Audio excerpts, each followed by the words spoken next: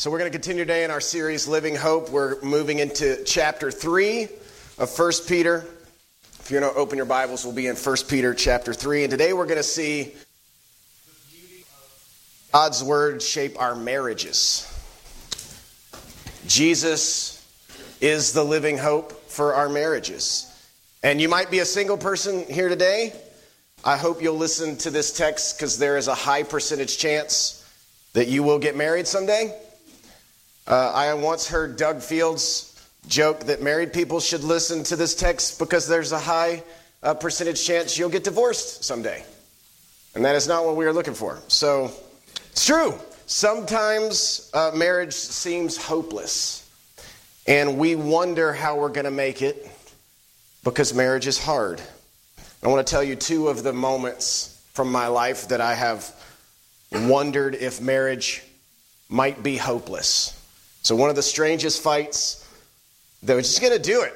One of the strangest fights ever in my marriage occurred about 6 years ago because my oldest daughter was in soccer and ballet simultaneously. And the last soccer game of the season fell on the same day as the Bunny Rabbit ballet recital. I felt she owed it to her team to be there for the last soccer game of the season. Scarlett was convinced that she should prioritize the recital because she'd signed up for that first. And then we shouted at each other for an hour. And we still bring it up. I don't know what was going on in our hearts that made that such a big deal. Y'all know it's always more than the thing that it is. I don't know. But we ended up deeply divided. We even brought the Lord into it. She was questioning my relationship with God. I may or may not have inferred that she was being an instrument of the evil one.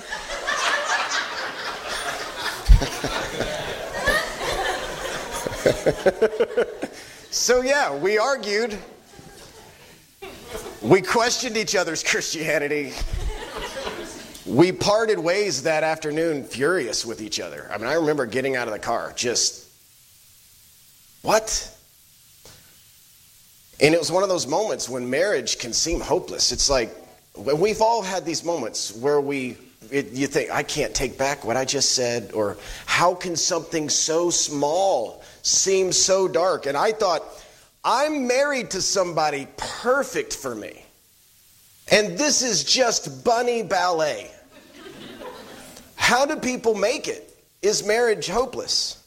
The second moment I'll share with you is darker. Involves my parents' marriage. So today my dad and I are super close. I was at his house last night to watch Carolina beat Duke. It was wonderful. And Jesus has made him into an incredible man, and he has told me years ago I could talk about this as many times as I wanted to. Like, you've seen him in the services. I'm sure he'll be back. Know that he is a testament to the beauty of the gospel. But I remember the night 25 years ago when the husband of the woman that my dad had an affair with broke into our house, or tried to break into our house. My dad had broken his vows. The husband of this woman broke the door to our home, was trying to get in. And I was 17 years old, about to turn 18, devastated, laying in bed, listening to this struggle, shouting, fighting going on downstairs. And didn't know if this guy was going to kill my dad, like, what's going on here? It's one of the worst moments of my life because I was so, broken over it. I couldn't have told you in that moment who I wanted to win. So I was, at 17, I was more jacked than I am now. I could have helped. I was really going for it in high school. And I didn't move.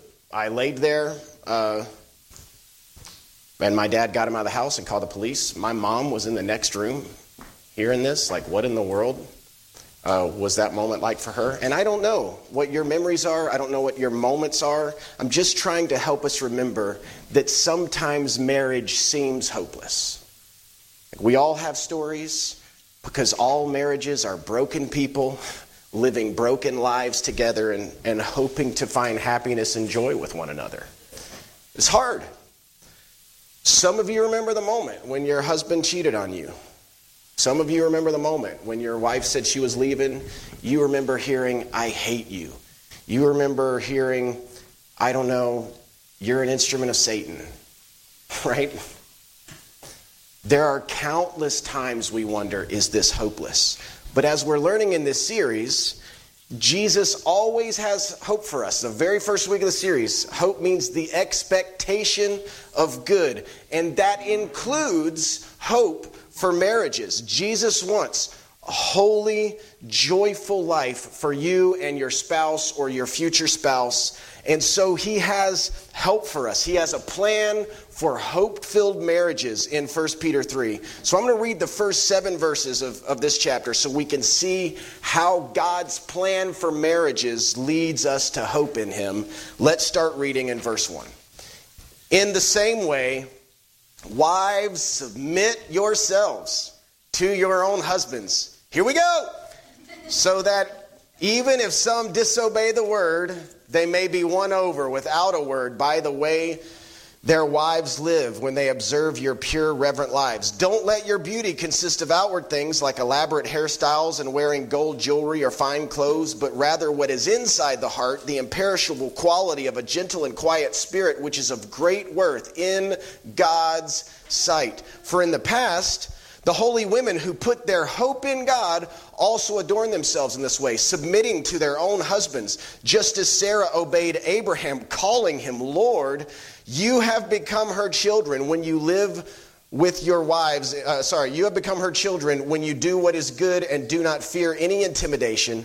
Husbands, in the same way, live with your wives in an understanding way, as with a weaker partner, showing them honor as co-heirs of the grace of life, so that your prayers will not be hindered. This is the word of the Lord. Thanks be to God. Okay, just making sure we still say it.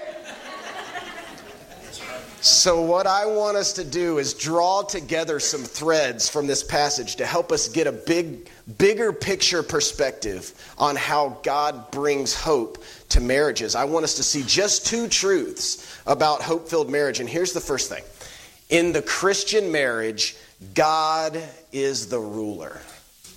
God is the ruler of the Christian home. But let's focus first on a few phrases that could make you think that the husband is the master. I hope none of you husbands are hoping that your wives will start calling you Lord at the end of this message. You'll be disappointed. You'll be disappointed. Let's look at it. So the passage says, wives submit in verse 1. A wife calls a husband Lord in verse 6. Wives are called the weaker partner in verse 7. Those are things we could trip over in 2024. But before you storm out, deciding that the Apostle Peter is a chauvinist, let's remember that the Bible, even though it has unmatched power and unmatched meaning for us in 2024, we're not the original audience of this letter.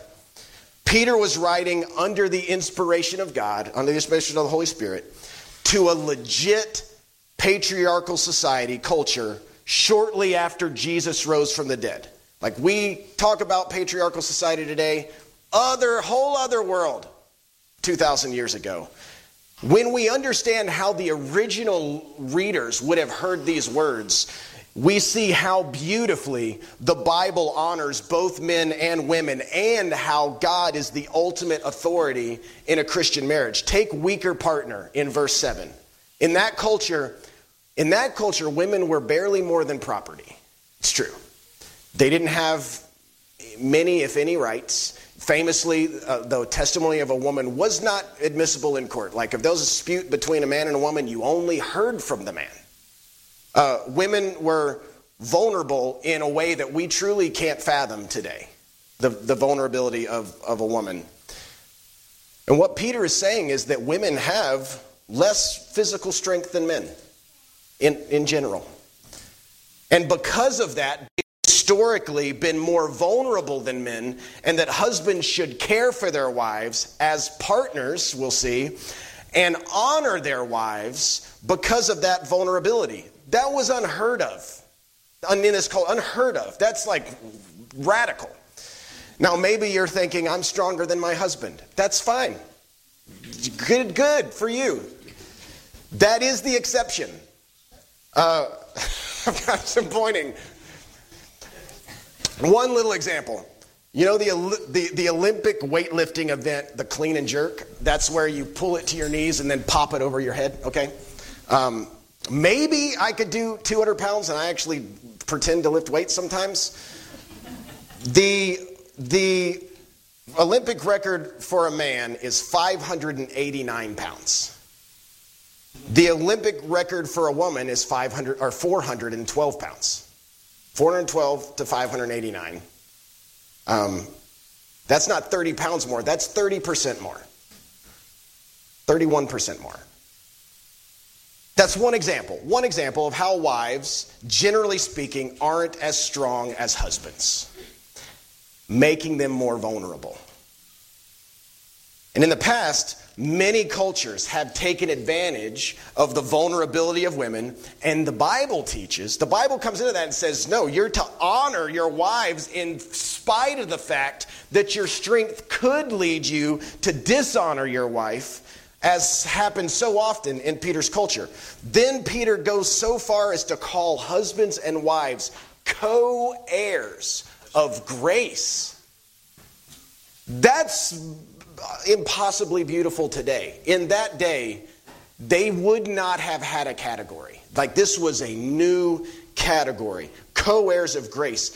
That's a wild assertion in the year 2000, or year 50, sorry, the AD 50 or roughly thereabouts.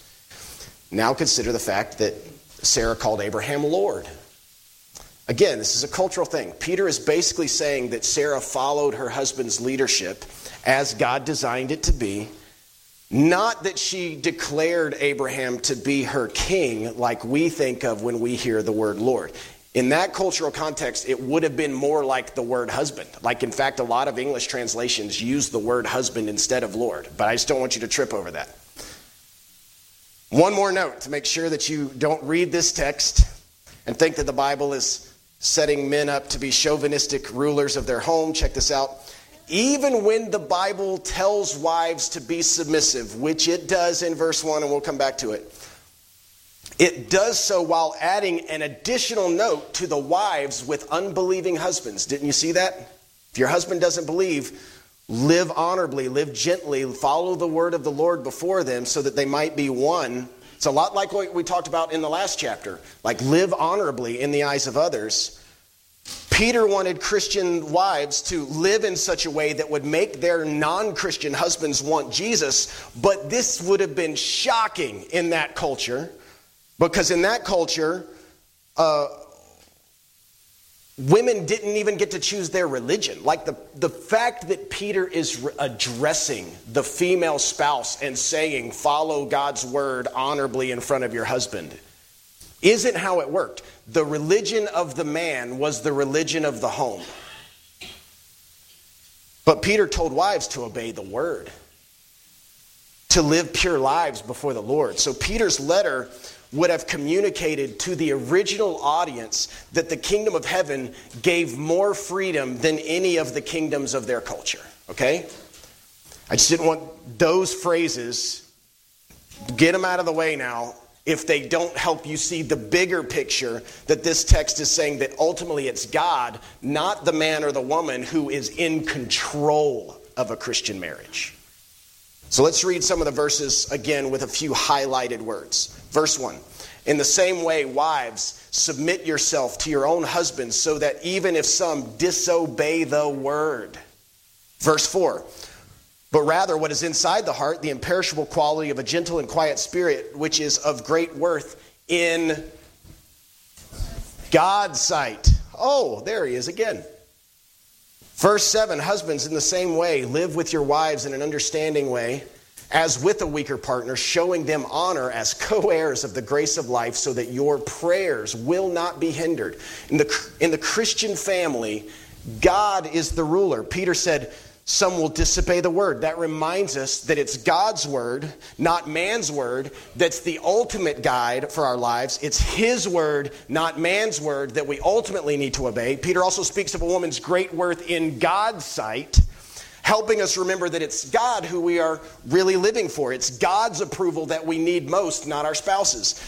He said, so that your prayers will be hindered, reminding us that there is a God above us, there is a God above all things, and he is the one whose direction we ultimately need and are looking for. So we need to understand who's really in charge of the family. That's the point. Who's really in charge of the family? We can read those verses and easily focus on the wrong two words. Wives, submit. And it does say that. It says that. From the very beginning, God created the family, designed the members of the family. God made men and women equivalent in value, but different in roles. We all have the same value. We don't all have the same roles. So in Genesis, when God created the first family, he planned for the man to lead the home and for women to follow that leadership. But in understanding how the Christian marriage is supposed to function, the words wives submit in verse 1 is not as important as words like co-heirs of grace in verse 7, or in God's sight in verse 4, or hope in God in verse 5. Peter is talking to the Christian spouse about God's hope, God's sight, God's word, God's grace. He tells wives to submit to husbands and husbands to honor their wives, but there is someone ruling above both the husband and the wife, because the passage keeps talking about God, and anywhere God is, God rules. So if we want to have hopeful homes, we need to understand that husbands don't just belong to wives, and wives don't just belong to husbands, but both husbands and wives belong to God. God is the true ruler of the Christian. He's the one giving the commands here. Please feel free to disagree, but one of my favorite movies of all time is Robin Hood, Prince of Thieves from 1991. Golden Age. In that movie, Kevin Costner plays the English hero Robin Hood with a full American accent. And he's so awesome, it doesn't matter. This was like my most watched movie when I was like 10 or 11 years old. Just on repeat. Flaming arrows, let's go. And I watched it again a few years ago, and I'll be honest, the end, I hadn't seen it in decades, and the ending still gave me goosebumps. There's all this conflict in this story from power-hungry people.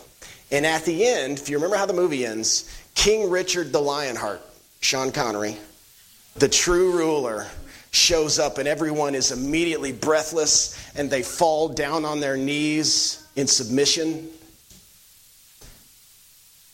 You spend 2 hours watching bloody battles because someone was fighting to be the king. There already was a king. Why are we fighting? We have King Lionheart. And the Christian marriage is a lot like that. We can spend hours or weeks or even years fighting over who will rule in our home when that job is already taken. In the Christian home, Jesus is the king. And understanding that automatically takes care of all of the most important decisions in the home. Did you notice, this is not always true, but in this text I think it's fascinating that it doesn't explicitly tell the husbands to lead. It does in other places.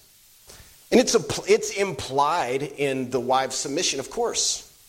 But husbands are told to be the honorer, not the king. The command is to honor, to protect in a sense. The role of king is very competently filled by God himself. And that means, wives, your yielding is first a yielding to Jesus before it's a yielding to your husband. Husbands, your leadership is first a yielding to Jesus' leadership. Man, guys in the room, maybe you're not even a great leader. Who cares? It's not like God thought only good leaders would get married. If your home is a Christian home, then your family already has the best leader who has ever lived. Your job is to shepherd your family toward hope, toward life, by following the lordship of Jesus. You got one already. Do what he says and see how awesome it is. Wives, see following your husband ultimately as following Christ. Christian spouses, we make God, we make his word the ruler of our heart, the ruler of our home, and we see that his ways are the ways of hope. So in the Christian family, God is the ruler. He's the one we follow. Number two, in the Christian family, God is the reward.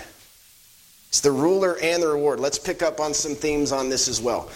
God, not our spouse, is our reward.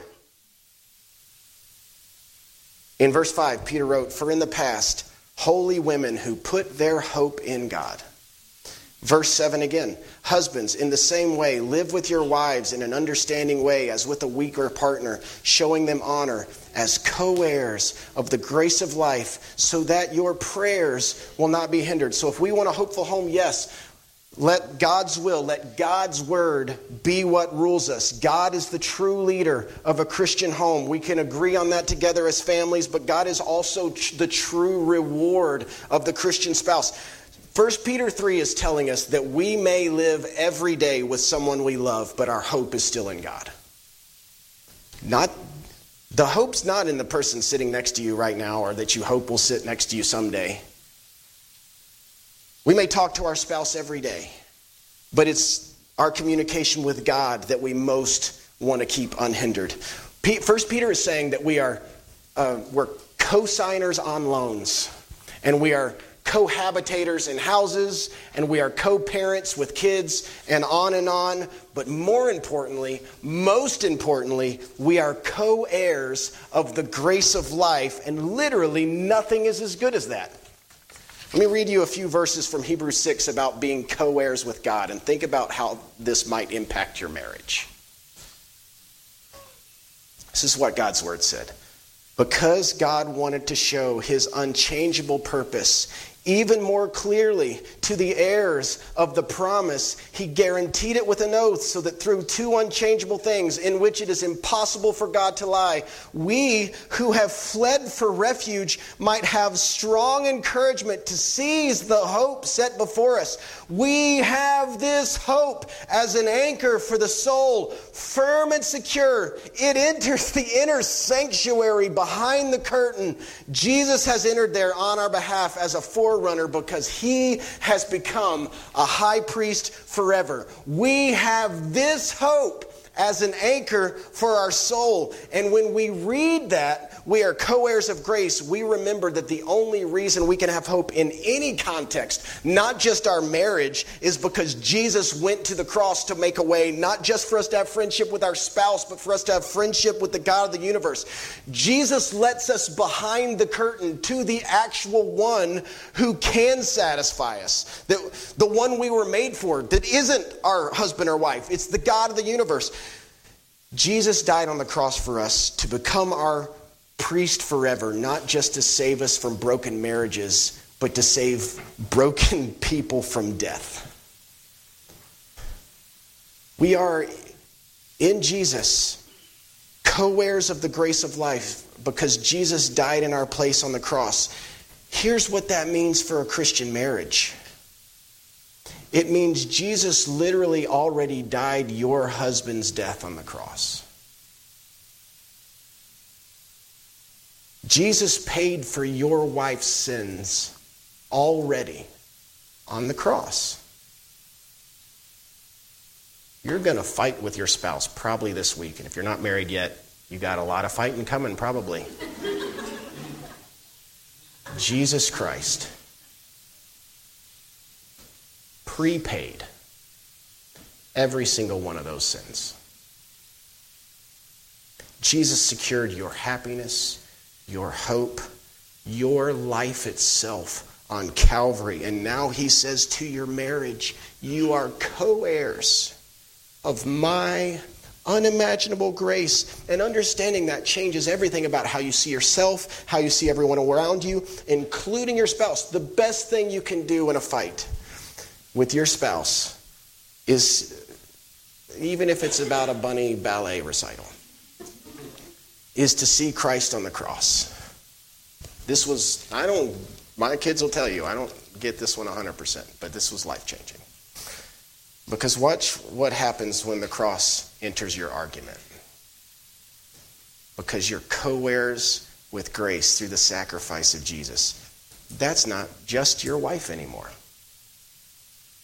That's your sister in Jesus and the daughter of the God of the universe. The God of the universe literally died for her, for him. Try it. Jesus thought she was worth dying for. How could she not be worth caring for?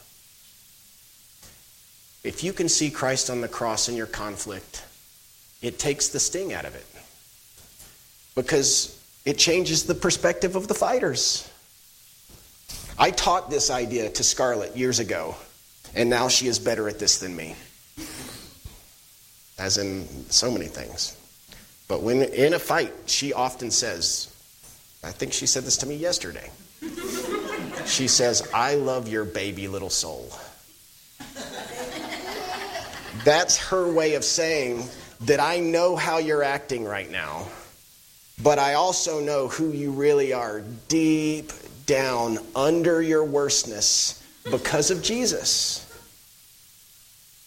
We're co-heirs of the grace of Christ. Be a kinder co-heir.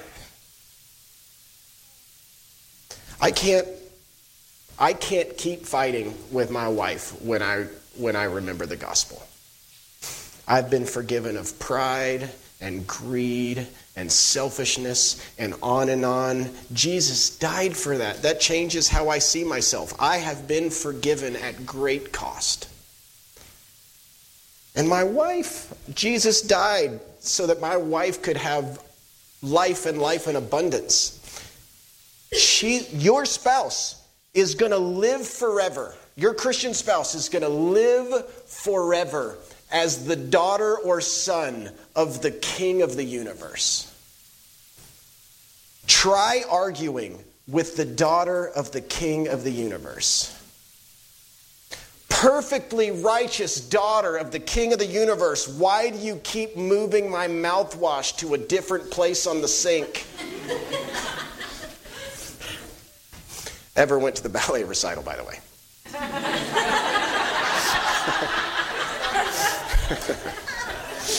But that's how the gospel works.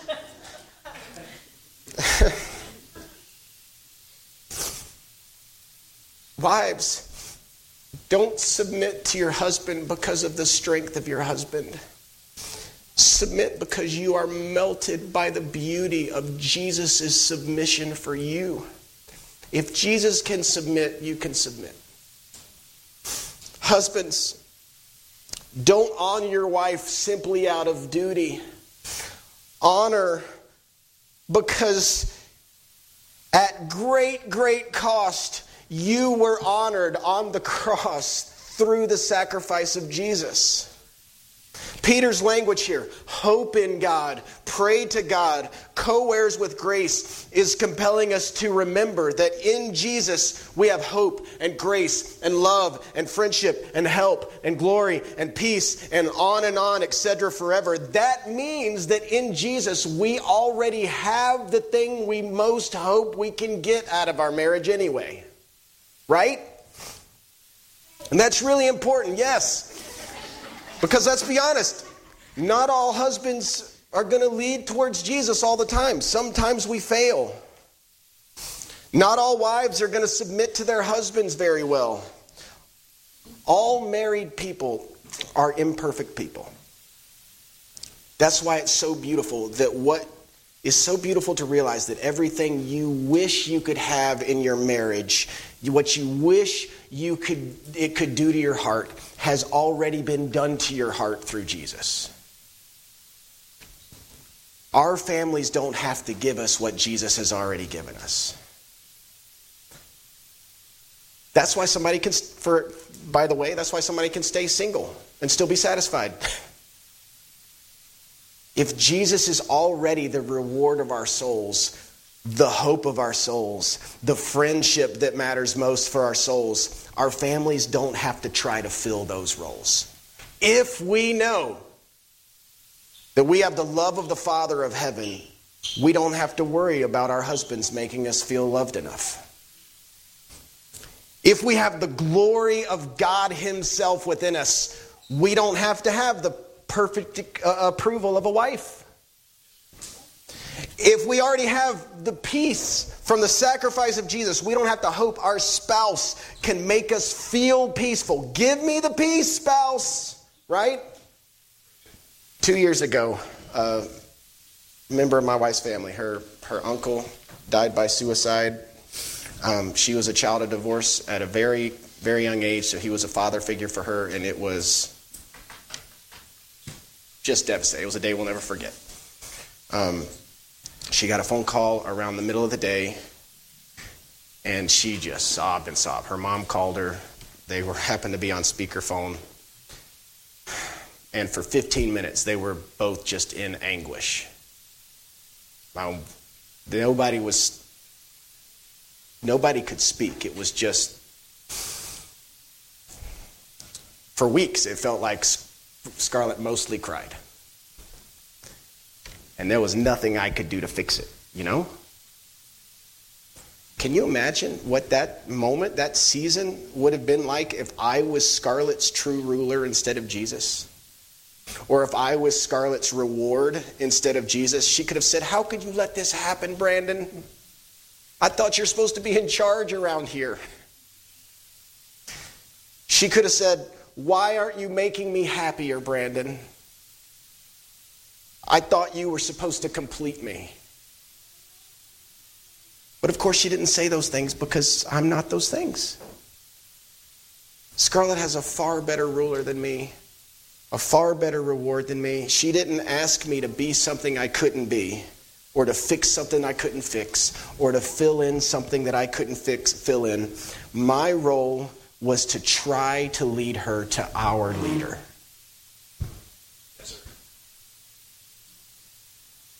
We asked God for peace that passes understanding.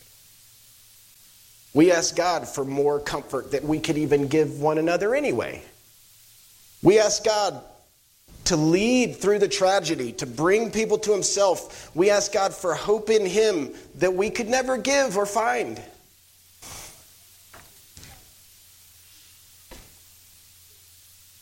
Your spouse is not the ruler.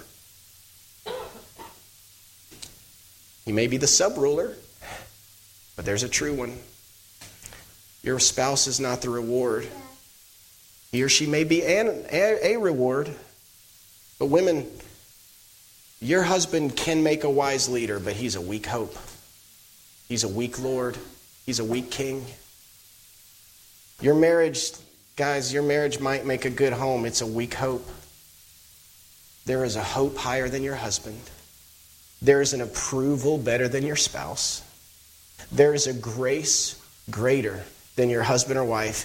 In the Christian marriage, wives submit and husbands honor, but Christ Jesus is the one who died. More than that, who was raised and who is also at the right hand of God the Father interceding for us right now. That's what a hope-filled marriage sounds like. Two people who know Jesus is the best Lord they could ever follow and the best joy they could ever experience. That's what I want for me and Scarlett. That's what I want for every marriage in our church. That's what I want for the future. Remember, we got some kids here that don't want to get married. And someday they will. And we want to pray that this is what they want. Here's what I want us to do. Both of our elders are out this week. Kevin is leading a marriage retreat, and Ken is quite sick. So rather than invite you forward, what I want us to do is I want to ask the married couples in the room to stand. And anybody who's like a teenager or an adult who hopes to have a spouse someday. I want everybody to stand right now. And if that's not you, if you're an adult who's not hoping for another spouse,